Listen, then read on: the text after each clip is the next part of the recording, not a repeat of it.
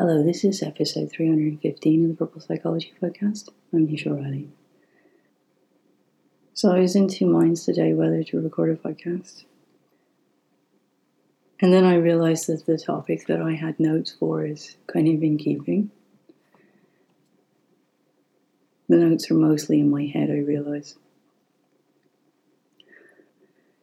It's difficult to fit into the world of algorithms because the reality is that if I don't put out a podcast once a week, it deeply impacts the notifications and the whole process and the ranking. And it's just like as if the world is designed for you to not really move with flow and with ease and with when things feel right. I often find that there's a sort of a big disconnect between technology and how we want people to move and how I need to move. And I'm always finding parts of myself in other people. And I think this is one of the things that I say to younger versions of myself, is that I found lots of bits of myself in other people, but I never found the whole self as such until I finally met somebody else with my personality. And it's quite a profound experience. And it's one now that I try to do for others what I didn't have myself. And we're at that time of the year where, regardless of what stage people are at, there's a kind of a sense of moving towards the end of the tunnel and progressing, even if in some cases you're going to go into a new tunnel at the end and make a new journey with all of its ebbs and flows. And I spoke to someone yesterday who I met 4 years ago, who feels like a sort of a mini me. And at 18, I know that they will probably become one of the youngest people in my sort of inner circle, my sort of soul tribe. And I was saying that to them. And it was interesting to be able to remind them of all the things they said when I met them, all the things that were very different.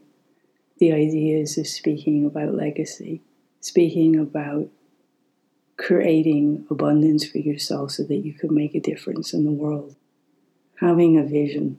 All the aspects you don't meet in a 14-year-old, generally. That really sets us apart. And there was a sense as well in picking who to talk to and not sharing a lot, which feels incredibly familiar to me, having these compartmentalization of yourself and what you share. And this is kind of what I had the sort of notes for the podcast on, because I've been reading Jung again. And I'm reading the Reader's Book, the Red Book, the Reader's Edition.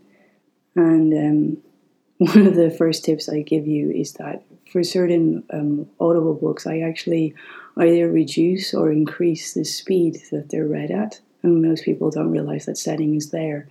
But some voices can be either a little bit slow and you zone out because things are not moving at a fast enough pace for you. Or sometimes with certain tonality, for me, especially with certain male voices, I can find it a little bit more difficult to process. And so I reduce the speed a little bit in order to be able to do that, just by a notch. I think I have it at 0.9 instead of 1. I mean, it's a really valuable tip that most people don't realize that setting is on Audible to do that. But it's kind of like, what did Jung do before he had Patreon? And I have had a lot of conversations and debates with people around finances recently and how to have my needs met and how to still continue on my truth and do the work that I want to be doing. A little bit like, feeling like you need to record a podcast on a day when the world is just shattered yet again, and you're really not sure that's in keeping with the energy. And so it's funny, like in parts of Jung's writings, particularly in the conversation he has with his soul, they're very similar to the conversations I have with myself, but also that I have with these sort of inner circle of people, where we debate what the world is ready for. And then the next chapter on deliberations of publications, he might as well be speaking about me. And certainly the feedback that he's receiving from these people that he shared his inner thoughts and his private work with and his current work with for him, it was more of a deliberation because he had remained in the science world, he'd remained in the academic world, whereas I made the decision to leave that world and to be completely out on a limb, which most people don't understand. But he felt so tied as to what he could put out in that world and be taken seriously. How to work across so many spectrums of ideas and ways of moving and ways that you take your inspiration that are creative and scientific and metaphysical. And it's like how to stay in the boxes, how to keep people happy. And you can't. And, one of the really interesting pieces of feedback that really stood out to me and sort of letters that were written back to him, but not actually sent, just, I think, eventually corresponded in a different way. And you would look a little bit like my various messenger inboxes look like, to be honest with you, this constant flow of conversation I'm having with this sort of inner circle of people. And this sense that the people who understand me best are the people who know me and who've worked with me, and the same for him. And that his work would be received by those people the best. And how to make it palatable for everyone else. And funnily enough, one of his suggestions was that he wrote in a sort of a poetry or an autobiographical style, which is, I did the autobiographical style for the first sort of 5 books. I've later turned to doing poetry for some of my current journey that's much deeper and that even fewer people have seen. And the reality is that my Patreon is this space that's made up of people who've worked with me, who get me and who support me. And so in the same way as Jung had only a certain number of copies of his work published, the manuscripts published in order to share with an inner circle and to get insight back from that, is this sort of sense of putting things out in the world in a way that they can be received, and the timing of that being right. And the timing of when you say it and who you say it to. And I think a lot of people mistake that as a fear of success or a fear of attention or a fear of the spotlight.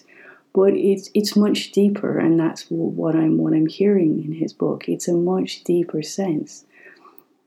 And it's the same sense of the conversation I had yesterday with an 18-year-old. This sense of studying metaphysics to understand abundance and flow and energy, and ultimately to work with collective consciousness. And I think one of the parts that's most shocking for me in my work, and again, this has come up again and again this week, and I don't want to talk about the particular cases, but there's maybe choices I've had to suggest to families, and there's a sense that you only have to pick what's right for now. That's what I always say to people. You're not trying to work, massively, a year, 5 years, 10 years down the road. You're trying to work with now. You're trying to create the best secureness of now. But the part that's really shocking for me is that what I now see is that, unbelievable as this is, no matter what trauma takes place in that inner sanctuary of home, and however you relate to that, with those people closest to you who are supposed to support you and take care of you and nurture you, whatever trauma takes place there is actually easier to heal than the trauma that takes place outside of that. In the judgments and in the collective consciousness and in the way that the world moves outside. And I think there's a lot going on in my head about how people have come out of the pandemic. How, as I put it to someone this week, I put it to several people, the world has not got worse. The climate change has not suddenly become a conversation. It's just that the mass media has decided that we should now be talking about it. There have been numerous people talking about it for a long time. It's a long time since Rachel Carson wrote her book, Silent in Spring. So there's this sense outside collectively of the impacts of that. There's a sense outside collectively of the impacts of war. Wars have been taking place for the last I don't know how many millennia, the technology has got worse and the motivations behind them have possibly got worse. The exposure to them has got worse.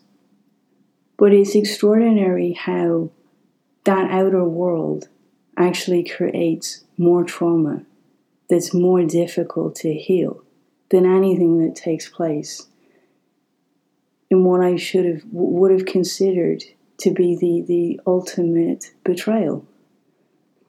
And when I started writing the very first book, just over 4 years ago, it was 4 years ago last month, I spoke about what I had that others didn't have. I spoke about what I had been gifted as a child. When I spoke about the fact that when I left that sanctuary for any time, from the time that I started Montessori school, and I went out into that outer world, that collective consciousness space, that it was so horrible. And it felt like I had a target painted on my forehead. And I couldn't understand that. And it didn't hurt any less because of what I had been gifted. But it gave me the contrast.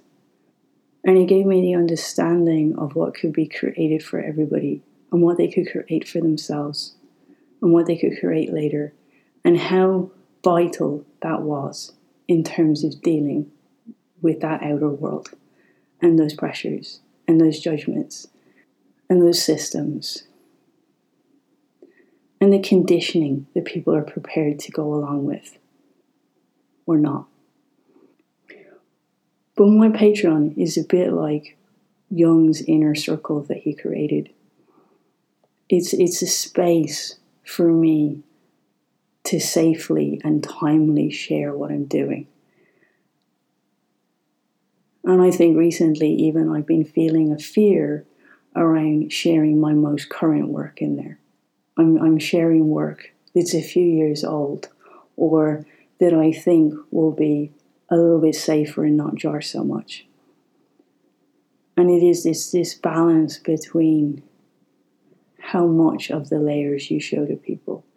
Because I think the best description someone has put to my work is that it's psychological art.